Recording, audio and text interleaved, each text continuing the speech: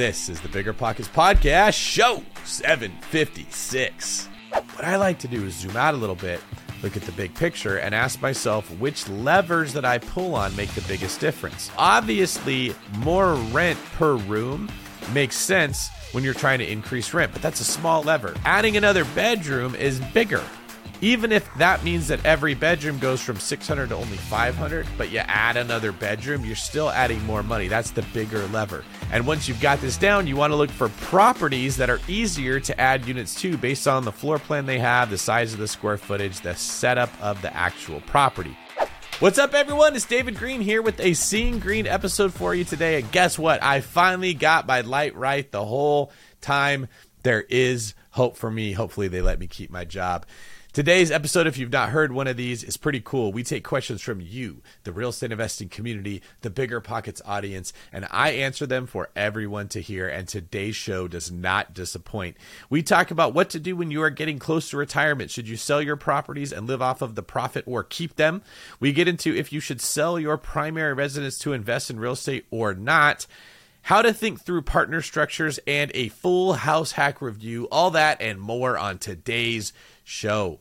But before we get into our first question, we've got a quick tip for your listening pleasure. Many people at today's show said, hey, David, I know you have a loan company. Tell me, how does this loan work? Or, hey, David, I know you're a real estate agent. What would my house be worth? Look, if you're one of those people that is stuck in analysis paralysis, I'm going to help you get out of the metaverse and into the lyrical verse of the real world. Here's what I want you to do. I want you to get on the phone. I want you to call a mortgage broker, and I want you to say, hey, here's how I'm running my own debt to income on my spreadsheet. Here's what I think my payment would be. Is this accurate? I want you to call a real estate agent and say, hey, I've got this property. I think it's worth this much. I'm thinking about adding an ADU. What do you think it would be worth if I did? And then I want you to see how that mortgage broker or how that real estate agent works through your problem. If they're bad, they won't know what to tell you. If they're good and they give you really good advice, that's a name you want to save in your spreadsheet as a potential person to use. I think you should do this if you're going to use a David Greene team agent, a one brokerage loan officer, or anyone out there in the entire multiverse of real estate people. Make sure you're working with the right person, okay? So use this method of getting out of the metaverse. If you're in a spreadsheet, you got your nose buried in Excel, and you know that you need to network more, use this as your way to get out of analysis paralysis and into the game. It's also a great way to vet the people that you might be working with, and you gain knowledge in the process. This is a win, win, win, a triple dub. You might think you want real estate, but that's not true. What you really want is passive income. With new investors struggling to find deals or get enough money to buy them and veteran landlords tired of the constant tenant phone calls, is there a better alternative? Actually, there is. Short notes from Connect Invest. Connect Invest is an online investing platform that allows you to easily participate in passive real estate investing, and all you need is $500 to start. Short Notes collectively funds a diversified portfolio of commercial and residential real estate projects across acquisition, construction, and development phases. You'll earn a fixed monthly income without the hassle of owning or managing real estate. Head to connectinvest.com/BP to create your account. Fund your digital wallet with at least $500. Select from 6, 12, and 24-month short notes with annualized return rates up to 9%. Then sit back and let your monthly returns roll in. Join today by visiting connectinvest.com/BP. Connectinvest.com/BP. Passive income without the property headache? It's possible. There's a way to invest passively in real estate and get monthly income without any tenants, maintenance, or property management. The Wealthy have been doing this for years, and if you're an accredited or high net worth investor, you too can collect cash flow without the headaches that come from owning rentals. How? By investing in a private real estate fund with PPR Capital Management.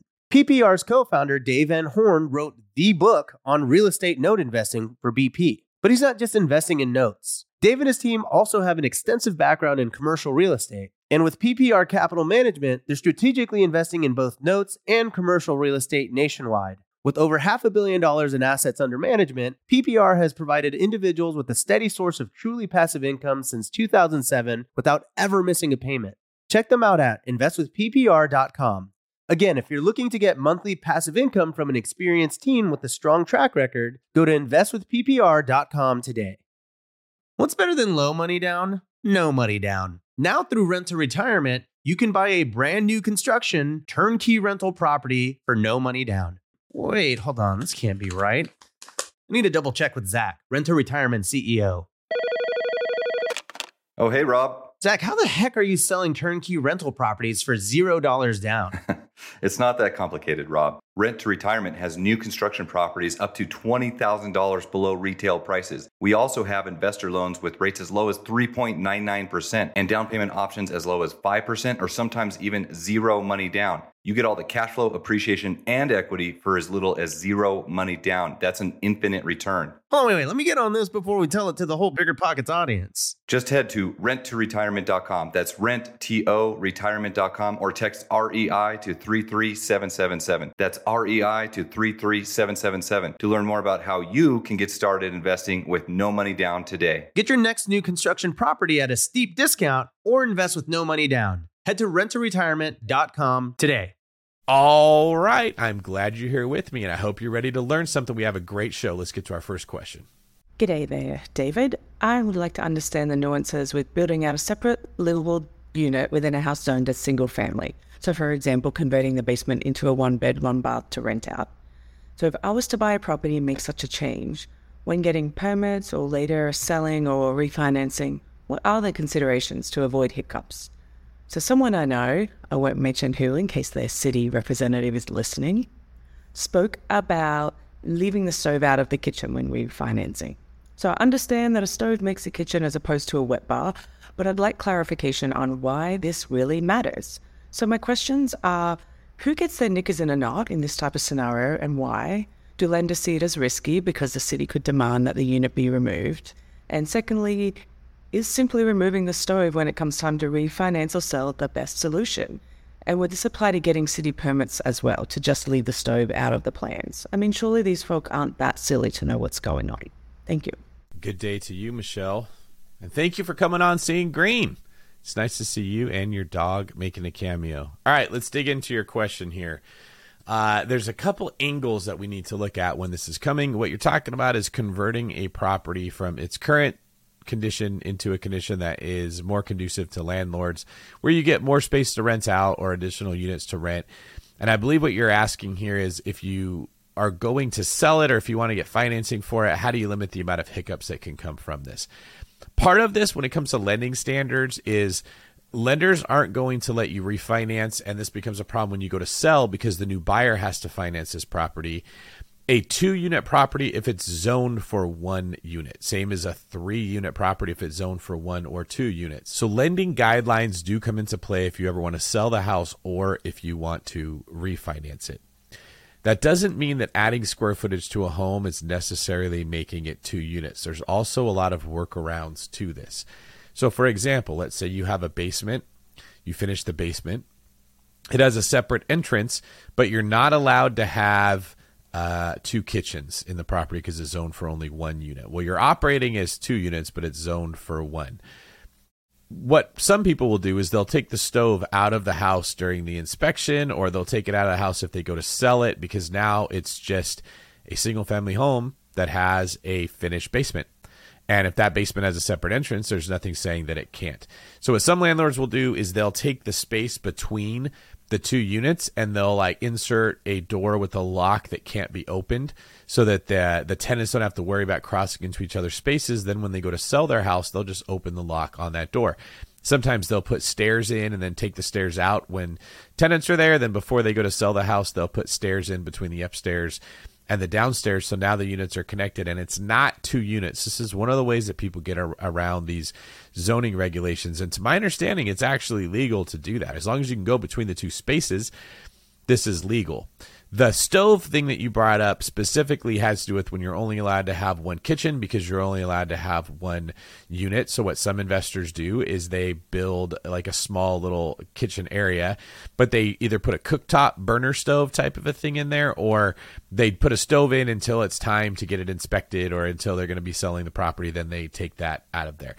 This happens at a lot of different locations, and sometimes cities just don't care. A lot of the time, cities realize we have such a housing shortage, we're not going to crack down on people that are helping us to fix that. Other city inspectors might be different. I think where it comes up the most is with short-term rentals, if we're being honest here, because those are so unpopular amongst neighbors, and these Karens call to complain so frequently that cities feel like, hey, we got to do something here because our constituents don't want to see this. That's where you're likely to get in trouble. So that covers who's getting their knickers in a knot. Now let's talk about another workaround that people are using to get around some of the strict city zoning regulations, and those are ADUs. A lot of cities have to allow you to put accessory dwelling units into your property. Now, these are also called granny flats or Ohana units if you're in Hawaii. You could call them an in-law quarters, but ADU, I think, is the predominant term used to describe when you add another dwelling unit to a property. There is federal legislation in the works that has already taken place in some states like California, where I live, that prohibit cities from stopping you from adding ADUs to your property. So in California, it does not matter what city you're in. You are allowed to have one ADU and one junior ADU. Now, there are regulations about how big they can be, how they have to be set up. I believe the junior ADU has to be attached to the main house. And there's a bunch of like details that I'm not familiar with all of that. But this is a big way that investors get around when the city department or the code enforcement department comes in and tags you and says you can't have this unit. They pull up these ADU laws, and then they go to the city planning division, who ultimately supersedes the code enforcement most of the time. And they say, this is an ADU, or I've changed it so that it can be an ADU. Sometimes you refer to these as boarding houses. I've run into problems before, and my good friend Derek Sherrill has saved me. He's the ADU guy, talking to the city on my behalf and getting them to agree to let me have the ADUs that were put in there. So if you run into this problem, looking up ADU laws, sharing that information, spreading it around to help other people is something that landlords can absolutely do to fight back against the neighbors that are mad that we have rental income coming from properties that are in their neighborhood. Now, I can understand that not everybody likes a landlord. I also understand that some landlords do a bad job of being a landlord. They let their tenants be noisy. Their tenants park their cars in front of neighbors' houses. That ticks them off and leads to complaints that's being issued. It's better if you're a landlord, if you're considerate of the people around you, to stop these problems. But you also have to understand you have rights too. Just because it's not popular to be a landlord does not mean it's morally wrong. In fact, it's one of the ways that we're keeping housing costs lower by providing more supply where it's desperately needed, so that rents cannot keep going up and people can have the ability to live somewhere, have independence, have their own space, have some solitude, and not have to just rent a room from somebody, because we're creating more housing inventory by being creative. So thank you for your question. I hope I covered every base that I could there, and I hope to see you at another one of my retreats. Nice to see you again, Michelle. All right, our next question comes from Richie Tolentino from San Luis Obispo. What are your thoughts on selling our primary home to invest in out-of-state rentals, focusing on short-term and long-term rentals? We would just lease where we currently live if we do sell it. We have about $50K in liquid cash that we would like to invest out of state, more specifically San Antonio. We just recently picked up your book regarding out-of-state investing. We'll finish soon. We want to traditionally just start with single-family rentals and move up from there. Oh, Richie, I so wish that you came on. We could have kind of gone back and forth a little bit to do this in person. It's a little risky to be selling your primary residence to start investing out of state, especially when you haven't done that before, especially in an economy like this where I just don't know what is going to happen. Who knows what's going on by the time that whoever's watching this is seeing the video. But at the time we're making it, what we're seeing is the Fed has raised rates so quickly, so consistently, and so steeply, it's throwing off what banks can even figure out what to do with money, right? So they've increased interest rates so fast that the bonds that banks bought, which were traditionally conservative decisions, have ended up looking like bad decisions, and banks are going out of business because of this. I don't know how that's going to affect the real estate market yet. I don't know if there's something that we can really point to and say, well, here's where it did it in the past. I know that we've raised interest rates before, but I'm not familiar with the history on if banks went out of business when they did that, or if there was as much money floating around the economy as there is today when it happened. I say all that to say I'm hesitant to tell you to sell your primary residence and go buy a bunch of out-of-state properties when there's this much uncertainty in the economy. If you're going to make a move, I'd like it to be a simple, boring, eat your broccoli type move. It's not sexy, it's not exciting, but it's still solid, right? I'd rather see you sell your primary and buy another primary that would work as a house hack. Could you sell your primary and buy a house with 3 or maybe 4 units, live in one of those units, or rent out the other 2 or 3, right? That would make you some money without having to take a lot of risk. You could also add equity to that property by buying it below market value and then by fixing it up and making it worth more when you add these units. Then at that point, you could convert that equity into cash through either a cash out refinance or selling that property and invest out of state. Or you might just save yourself on your mortgage. If you can save $2,000 a month by house hacking, that's almost $25,000 a year. In 2 years, that's the $50,000 that you have right now. You've doubled it. Now you've got $100,000 and you could start investing out of state. So if you got an incredible deal, it's not a bad idea. I just don't know about telling you to sell where you're living and then start leasing, because if something goes wrong with those properties that you bought out of state, now you just don't own a home and you put yourself at the mercy of other landlords raising the rent on you. See, what I'm trying to do is put people in control of their finances. I want us to own the real estate and be able to change the rents on the people renting from us. If you want to give them a break on rent, you have that opportunity. If you want to charge market rent, you have that opportunity. If market rent goes up, it benefits you because you have the opportunity and you're in control. The minute you start leasing a house from somebody else, you're giving up autonomy, and that makes me nervous. I don't love that unless you already have several other homes that you could move into. So I appreciate that you're reading Out of State Investing. I hope that you follow the stuff in there. At the same time, I just want to say, I don't know if this is the right time to make a move that could actually affect your family the way that this one could. So think long and hard about that. Please consider selling your home, buying another house that has opportunity to rent out additional spaces, maybe downsizing the area that you're living in, downsizing your own comfort to help your finances in the long term. Hope that helps, Richie. All right, our next video comes from Austin Hance from St. Louis, Missouri. Hey, David. My name is Austin. I'm from where Josh Dorkin first invested in real estate here in St. Louis, Missouri. My question is related to structuring deals with partners. My goal for this year was to purchase one property with partners or a single partner. But the reason for this is I wanted to build up my portfolio quicker versus saving money, then using it all to put, 20 to 25% down and then repeating that process slowly over time. So I don't mind, splitting the deals via equity instead of borrowing the debt. But my questions are related to how to structure the deal, such as should all the partners be in the mortgage? Is there a way to protect their interests by putting them on the title? Is it expected to start a new LLC with the partners, or would you structure it with like a joint venture or a limited partner agreement? So really just any tips you would expect to see if you were structuring a deal with a partner or multiple partners. But yeah, any bit of information is helpful and much appreciated. Thank you, David. All right, Austin. So first off, I don't structure my deals the way that you're describing because I don't like partners in a deal if I can avoid it. I just have never had good experiences with partners. It always sounds better going into it than when you're in it. Now, I should also say I'm only talking about residential real estate. I absolutely partner on bigger deals or multifamily real estate where syndications can make sense. I've mentioned before, Andrew Cushman's an amazing partner. I've done incredibly well with him and have a very good relationship. So this is only talking about single family residential, which is what I think you're discussing.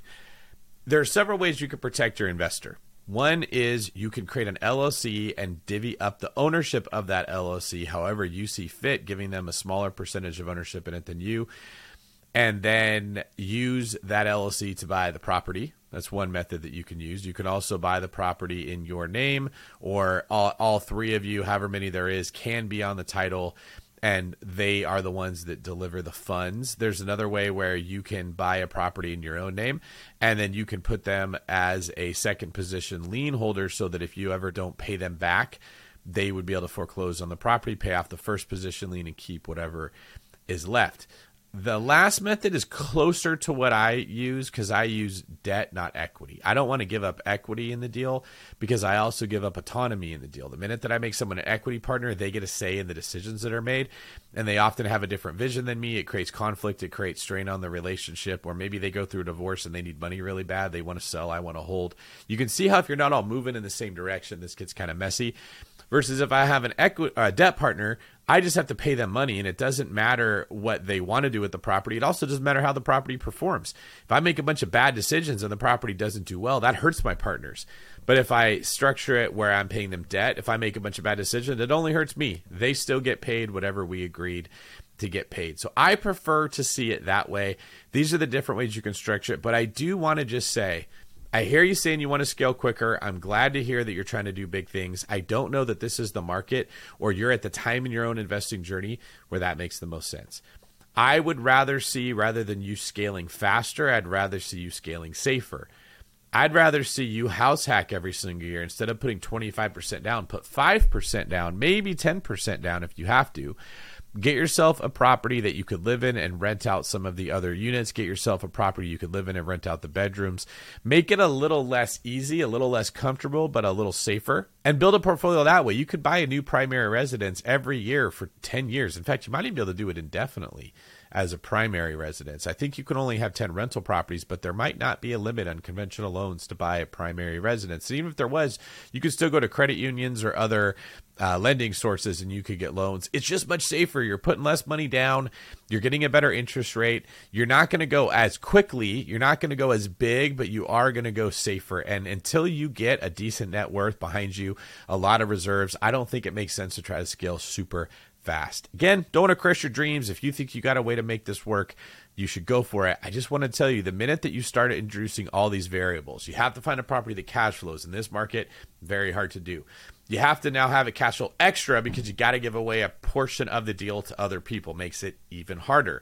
Now you have all these partners that have their own opinion of how the property should be run. You have to get everyone's approval before doing anything. Takes a lot more time, makes it even harder. Now there's the exit idea. When are we going to exit? Do I have to exit? What if they want their money for something else? You see what I'm saying? This is already a very difficult market, and with every single variable you add, it gets exponentially harder. This could be 5 times harder for you to try to scale quickly using other people's money than if you just did it the safe and slow way of buying primary residences, turning them into house hacks, moving out, renting out the space you were living in. Boom, you've got a rental property that you paid 5% for, albeit 12 months ago, and starting over with another property. Just something to keep in mind, but thank you very much for your submission here at Seeing Greene. Love that you're bringing this up. Love that you're running it by me, and keep me up to speed with how it goes. All right, everyone, thank you for submitting your questions. We would not have a show if we didn't have people like you submitting them. Make sure to like, comment, and subscribe to us on YouTube. More importantly, let me know what you think about today's show. If you liked it, if you didn't like it, what you wish was different. I want to see all the comments. Also, let me know, what do you think about my hair today? Do you think I should keep this hairstyle or should I go back to the old way? In this segment of the show, I like to go through and read comments from previous episodes. Sometimes you guys say funny stuff. Sometimes you say insightful things. And if this is someone's first time listening to a Seeing Greene, they get to hear what they've been missing out on this whole time. All right, I'll get into today's comments. Comment number 1 comes from SHR. Thank you for giving such great advice. Also, I'm curious why real estate appraisers' work almost never mentioned for a side hustle or career path. Is there something wrong with it? Ooh, this is a good question. This is why we have this segment of the show, because you guys ask good questions in the comment section here. That is a great point. I don't often say that people should be a real estate appraiser. I also don't say they should be a real estate home inspector when I'm talking about side hustles, but that doesn't mean that they're wrong. You can make this work. The reason that appraisers don't get brought up as often as a legitimate side hustle is it takes a lot of time to get licensed and certified as a home appraiser. You need a lot of hours behind the wheel, so to speak. I don't know exactly what it is, but I wouldn't be surprised if it was like 500 hours or something like that of what appraisers need experience looking at homes, looking at comps, sitting at a computer, comparing them. I think it can be a good job. In fact, a friend of mine has an appraisal company in the Bay Area and does very well. I've actually helped him with systemizing that company. So he hired his first people and he expanded it to do like 3 times what he was doing after we talked. It was a really cool experience for me to get to see what that business looks like. But it's a lot of time. It's a big investment. That's almost like a career. You don't want to put a lot of time into becoming a home appraiser if you're not going to be doing it consistently. And then you have to make yourself available. A lot of people want side hustles that work around their schedule. That's a thing that you kind of got to make your schedule work around that. When people need an appraisal done, they need one done. Now, I'll say in recent history, we've had a huge need for appraisers. In fact, escrows were slowed in closing because the lending company could not find an appraiser that was willing to go out there and look at the property. And then they started charging a lot more. When I first got in the business, an appraisal was like $300 or $400. It got up to $1,100, sometimes $1,600 or $1,700 to get an appraisal done, because when there's limited supply, there's not a lot of appraisers out there. They can charge whatever they want. But in a market like this, when there's not as many transactions going on, I'd be surprised if appraisers were able to charge that much. They might be back down to $500, $600, $700 per appraisal. So just know if this is the road you're going to go, you're going to make a commitment up front. It's not going to be a huge, massive windfall, but it can grow into be a steady and lucrative business. So thank you for bringing that up, SHR. I appreciate that. Our next comment comes from Matthew Ibalio. I got to say, I love Bigger Pockets content. I've read 4 of your books already and listened to the Real Estate Rookie podcast. I love this short form content, but I would love to also see more of the numbers and visuals on the screen as you talk it out, like you did with the expenses, but more with numbers and details. All right, we see that Matthew is a numbers guy. He wants to know what's going on behind the scenes. Matthew, are you that guy that watches HGTV and loves it when they say purchase price, bing, $600,000, rehab, bing, $150,000, sales price, bing, $1 million. Therefore, the profit is $350,000. Somebody out there is looking at my math right now, and they're actually deciding if I got that right, because I can't remember what I said as far as purchase price and rehab when I got to sales price. Maybe that's why we don't put numbers on the screen, because all the stuff that I forgot that I was talking about would become clear. Just kidding. Yeah, I'll consider that, Matthew. That's not bad at all. I know you guys like to see numbers. We try to get into that with the deal deep dive.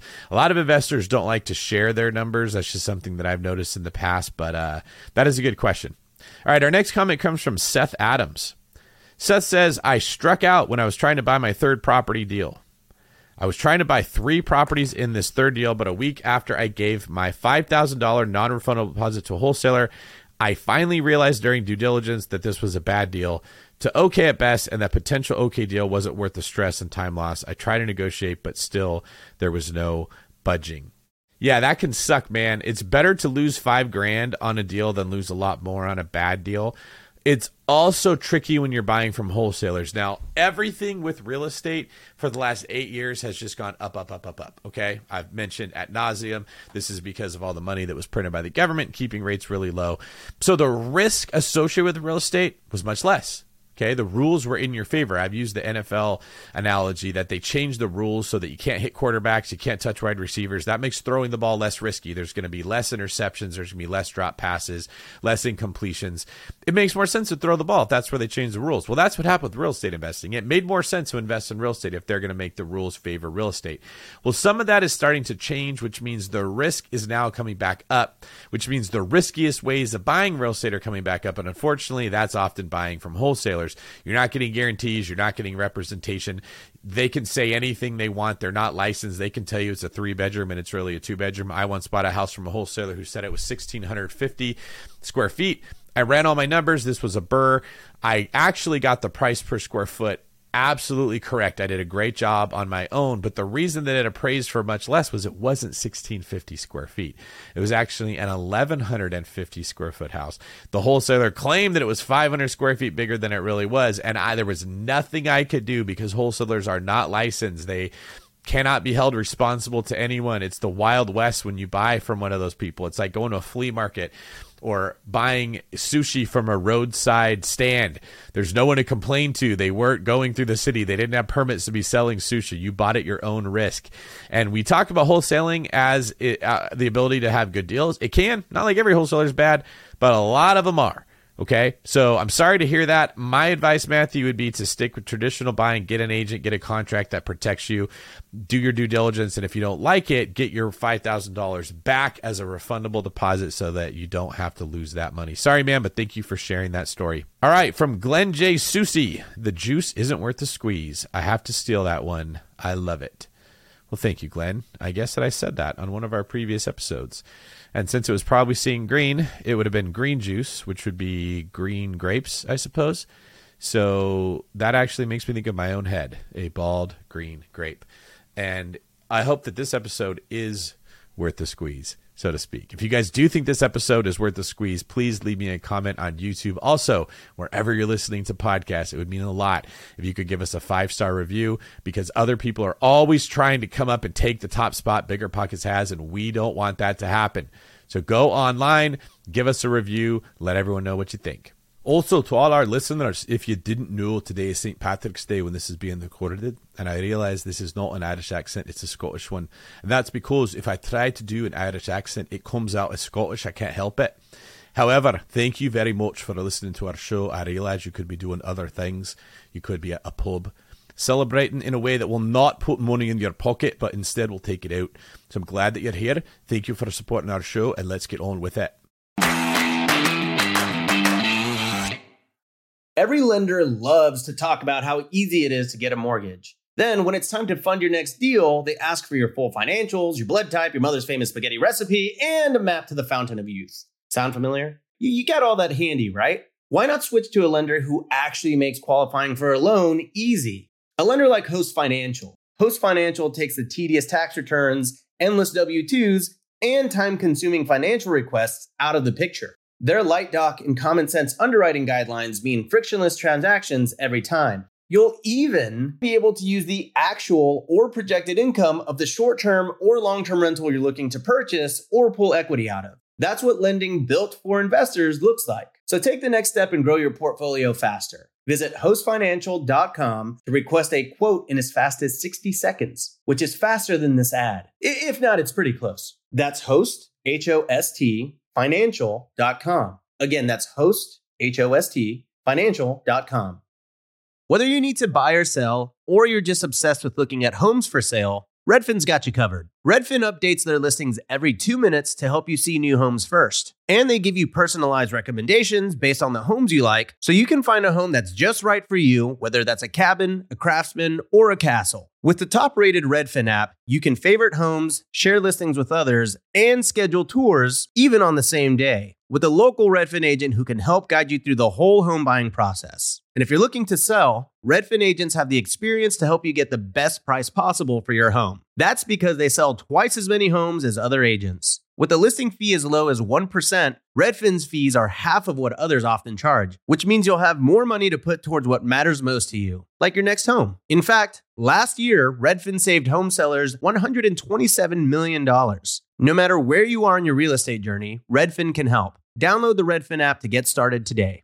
Deciding how to invest your capital can be extremely challenging, especially when the market is constantly changing. That's why it's never been more important to partner with a company that has a great track record. The BAM Capital executive team has successfully navigated through the Great Recession, COVID-19, and the current interest rate environment while delivering maximized returns to their partners. BAM Capital is a trusted multifamily syndicator with over $1.3 billion in transactions, delivering a historical average of over 35% IRR with an average hold period of 3.5 years. And BAM Capital has consistently paid preferred return distributions for over 50 consecutive months, has not lost limited partners capital, and has not called capital past the subscription amount. BAM Capital's disciplined investment strategy is targeting undermanaged institutional quality trophy assets throughout the U.S. heartland for accredited investors who are looking for generational wealth building or monthly income opportunities. Their offerings target cash flow stability, capital preservation, long-term appreciation, and accelerated tax benefits. Join BAM Capital's over 1,200 investors across 44 states and get started today at bamcapital.com. Again, that's bamcapital.com.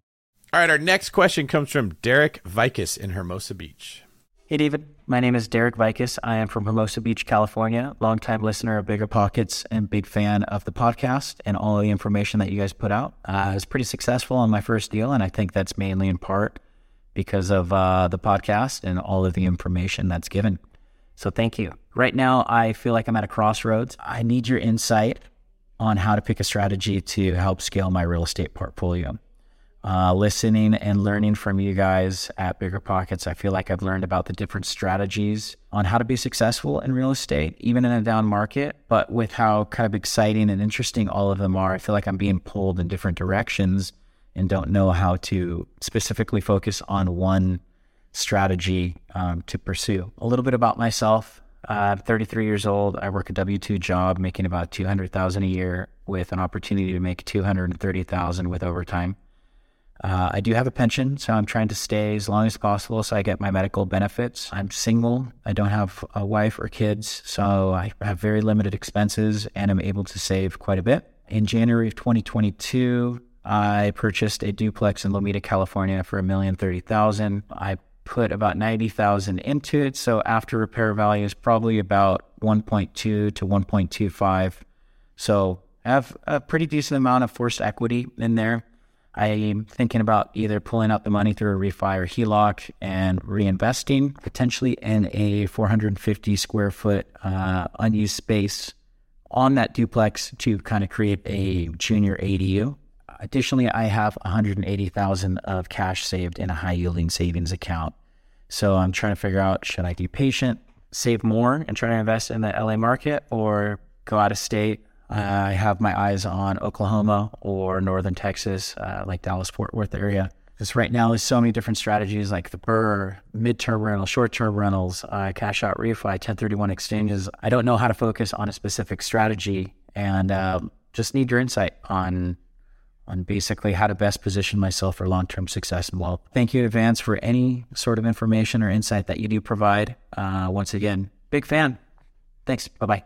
All right, Derek, thank you for the background on your finances. Let's see if we can pick this thing apart, compartmentalize it, and give you advice on each part. The first part, when it comes to pulling money out of your property that you have in Alameda via a HELOC or a cash out refinance, you always want to talk to a mortgage broker to go over your options when it comes to that. So please reach out to us at the One Brokerage, and we can sit down and actually go over what your rate would be, how much equity you're able to take out of it, how much your closing costs are going to be, to make sure it would even make sense to do it. Because sometimes you pull 30 or 40 grand out of a property, but your closing costs were 20 or 25 grand, and it doesn't make any sense to do that. So that's one thing you always want to sit down and talk to someone about, not try to figure it out on your own.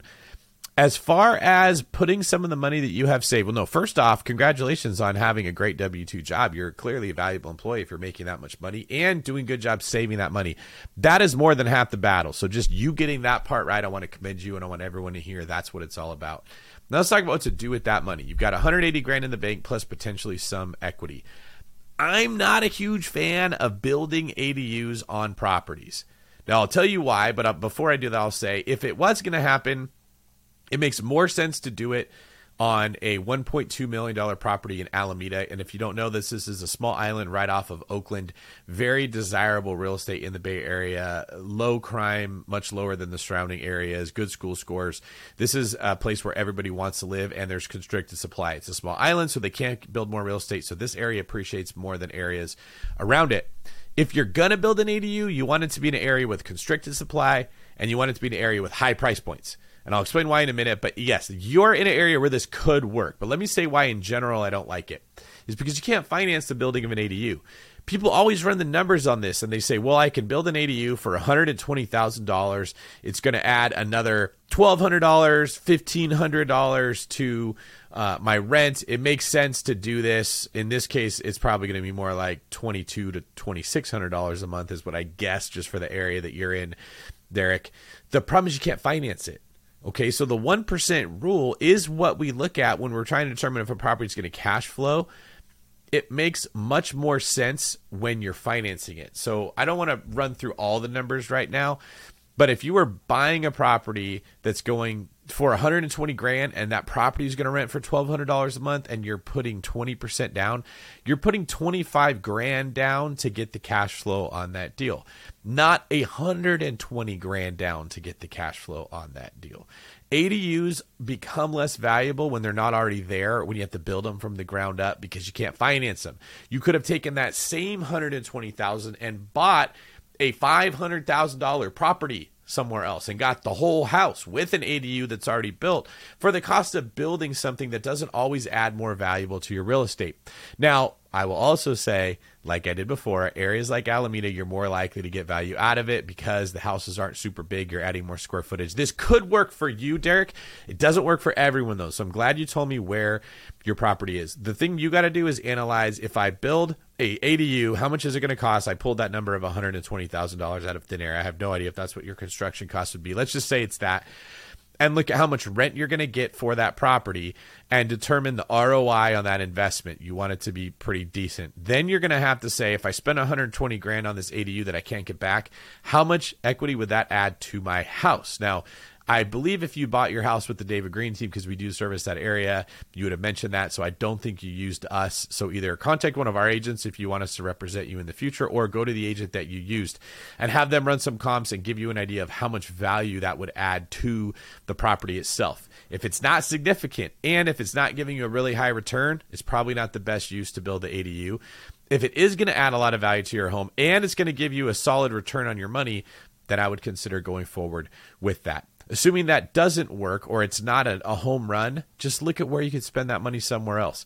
Can you go buy a property that's run down, beat up, and has been sitting on the market forever, listed at 600, offer 500, put that same 120 grand down on that $500,000 house, put another 40 grand into fixing it up, making it worth 620, 630, do the forced equity thing like what you did on your Alameda property, and end up with a property with 2 to 3 units that you can rent out individually to get more cash flow. That's probably a much better use than building a small structure completely from the ground up, because you have to pay for the foundation, the plumbing to be run in there, the drainage to be run in there, the electricity to run in there. You have to go through the city. You have to get permits for everything. It's going to take a really long time. Then you have to build the framing, the drywall, the roof, all the finishings. It's very expensive to build real estate from the ground up. I'm a much bigger fan of finishing real estate that has already been built, that already has a foundation, already has plumbing, already has electrical, already has framing.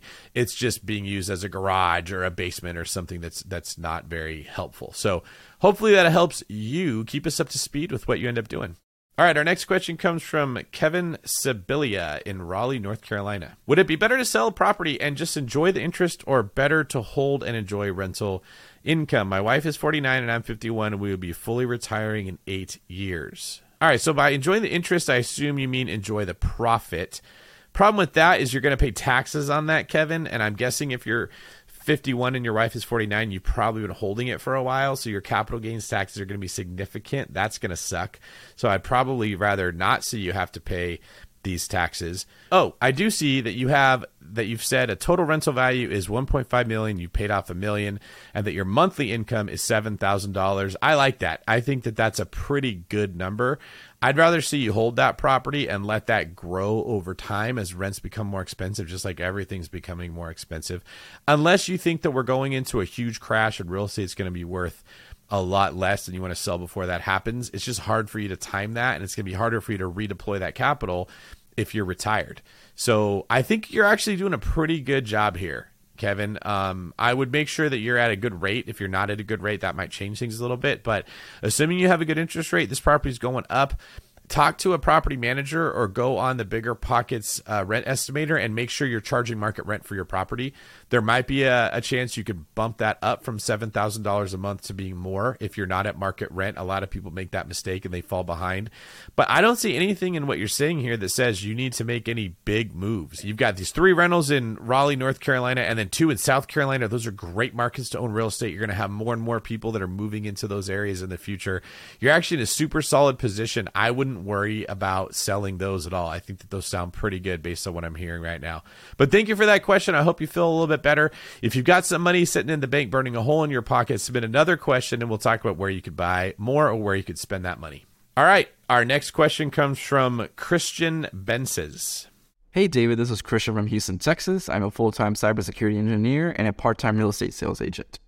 First of all, thank you for listening to my situation and questions. I have only positive reviews for the podcast and the Bigger Pockets community. And listeners, if you haven't read any of David's books, then you are missing out. Haha.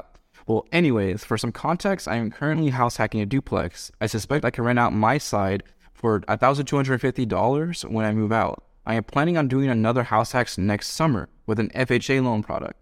I added my fiance's and I's income together, and we roughly make $180,000 a year. And yes, I checked, she's down for this. But long story short, I estimate our max monthly debt potential to be $6,500.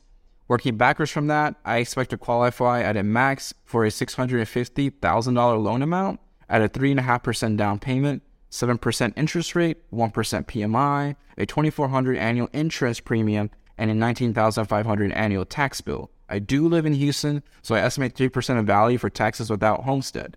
Here's my crystal clear criteria. I want to house hack a new property, and this might seem weird, but my cash flow criteria is negative $1,250, meaning I just want to trade up my current rent into another property. The way I see it is that I'm renting my unit from myself for market rent. Now that's absolutely worst case scenario. Ideally, I want my cash flow from my new house hack to be a positive $1,250, but that doesn't seem too realistic. So here's my questions. 1, can you comment on my loan estimation calculation? And yes, I did include our current debts into it, and I estimated that at a 56% DTI ratio. 2, what do you think about my crystal clear criteria? I know I did not include cash on cash return, but I'm 25 years old and I really see the value of getting a nice property with huge appreciation potential. Plus, I'm going in with 3.5% down. I'll likely have a rather high cash-on-cash return if I play my cards right. 3, what are ways to supercharge cash flow from a house hack? Things that come to mind are rent by the room and short-term rentals. 4, what do you think about the risk of my house hack strategy? My current exit strategy is holding and renting. I see 2 main things that minimize my risk. 1 would be to add value through rehabbing, a lot like the Burr method, and 2 would be to ensure I could rent out each individual unit for long term and still reach my criteria. 5, and lastly, can you talk about the FHA 203K loan product? I really envision this loan product to play a big role in my next house hack, but let me know if I'm being led astray. Thanks again, David. Looking forward to hearing your response. Listeners, you guys can find me on the Bigger Pockets forums. My name is Christian Vences. That's Christian without an H, and Vences spelled like fences, but with a V as in Victor. Peace. All right, thank you for that, Christian. Let's break this down into a couple different components. First off, can you comment on my loan estimation calculation? I see you're one of those DIY people that likes to do everything yourself, but I'm just going to say it again. You're better off talking to a mortgage broker and letting the expert work this out. They're already going to be doing the work of getting the loan for you. They're going to have to know every single thing about your financial situation and the calculations that you've done, and they're going to send you loan disclosures that spell out all of this information in them. You're better off just talking to them. That's why I started a loan company, so that we could do this kind of stuff for people. So get connected with the mortgage broker. I'd love to work with you, but if it's not us, find somebody else and have them go over your loan calculation. As part of their job, they're going to be doing it anyways. It's not extra work. Number 2, what do you think about my crystal clear criteria? I love that, and I also love that you're thinking about how you can minimize risk. That is really smart. Getting crystal clear on what you're looking for makes it easy so that when the right deal comes your way, you recognize it as the right deal. Much like dating. If you don't know what you're looking for in a spouse, then you don't know who you're supposed to be dating, and you'll fall for anything. What are ways to supercharge cash flow from a house hack? Well, the way that most people approach it that I've seen is they just try to make up for volume what they lack in skill. What I mean by that is they'll just start analyzing every single property they see. Look at this 3-bedroom house. Okay, the bedrooms rent for $600. Let me run it through a calculator. All right, look at this 3-bedroom house. The bedrooms rent for $625. Let me run it through a calculator. And they do all the work over and over and over, and they keep coming up with the same number that doesn't work that good. What I like to do is zoom out a little bit, look at the big picture, and ask myself which levers that I pull on make the biggest difference, okay? So obviously, more rent per room makes sense when you're trying to increase rent, but that's a small lever. Going from $600 a month to $625 a month is not huge. Adding another bedroom is bigger. Even if that means that every bedroom goes from $600 to only $500, but you add another bedroom, you're still adding more money. That's the bigger lever. So if you're trying to house hack by renting by the room, what you want to do is look for houses that have more rooms. If you're looking to house hack by the unit, you want to look for houses that have more units. And once you've got this down, you want to look for properties that are easier to add units to based on the floor plan they have, the size of the square footage, the setup of the actual property. Does that make sense? So you are looking at it the right way as far as ways to supercharge your cash flow. Make sure you identify what the big levers are and then try to get as many of those or pull as hard on that lever as you can as possible. What do you think about the risk of my house hack strategy? I think house hacking is the least risky strategy of all of them. So if people are going to be aggressive investing in real estate, I like to see them start being aggressive in a conservative asset class because that absolutely mitigates the risk. So I think you're good there. And lastly, can you talk about the FHA 203K loan product? Again, this is something you should be talking to a mortgage broker about, but I will give you a little bit of a background. The 203K loan product is an FHA loan that allows you to not only borrow 96.5% of the purchase price, but also borrow 96.5% of the rehab of the property. This is why everyone loves it, because you put a low down payment on the house and then you put a low down payment on the loan for the materials and the labor and the construction that's going to be done on the property. So it's just low all over the place. We got low prices. They're crashing through the floor. But like most things, it can be too good to be true. There's not many contractors that want to work with the 203K loan product. So they get paid by the lender and they have a lot of hoops they got to jump through. Usually you have to get 3 different contractors to all give a bid on the house. The contractor has to agree to get paid at certain points. They're going to have their bid scrutinized by the person who's going to be lending the money on this. It's a lot more paperwork for them to fill out, and they hate that. Now, you might be able to get away with this at a market like now where there's less houses being sold, depending how hot your market is. If there's still a lot of homes that are being sold, they're going to have a very hard time finding a construction company that is willing to go through the hoops of a 2 or 3K loan. That's just been my experience. It's often sold as gurus, as a way of getting views on their videos, or they talk about this like super secret thing that no one knows about. You can borrow all the money for your rehab because they want to get attention or they want you to pay them to take their course. In many cases, the juice just isn't worth the squeeze. Not trying to discourage you. I would talk to a couple contractors first and make sure this is something they're open to. And if they are, talk to a mortgage broker about the 2 or 3K loan product. And I'd love for you to talk to us. So I hope I cut through some of the BS there. And I also hope I gave you the encouragement that you needed. I love how much you're thinking about things. I love that you're planning it all out. You're anticipating problems. This is how investors should be thinking. So best luck to you, Christian. I hope that this works out. All right, guys, that is our last question of the day. This is the end of our video, and I want to say you're awesome. Thank you. You're amazing, and we love you. I realize that you could be getting your real estate information from anywhere, so coming to us, watching Seeing Greene, listening to Bigger Pockets means a ton. If you have time, check out another Bigger Pockets video. If we don't, we will see you next week. And please follow me. I'm all over social media at DavidGreene24. My website is also DavidGreene24.com. I would love to get to know you guys better, so reach out, let me know what you thought about the show, and make sure you leave us a comment on YouTube. I will see you guys next week.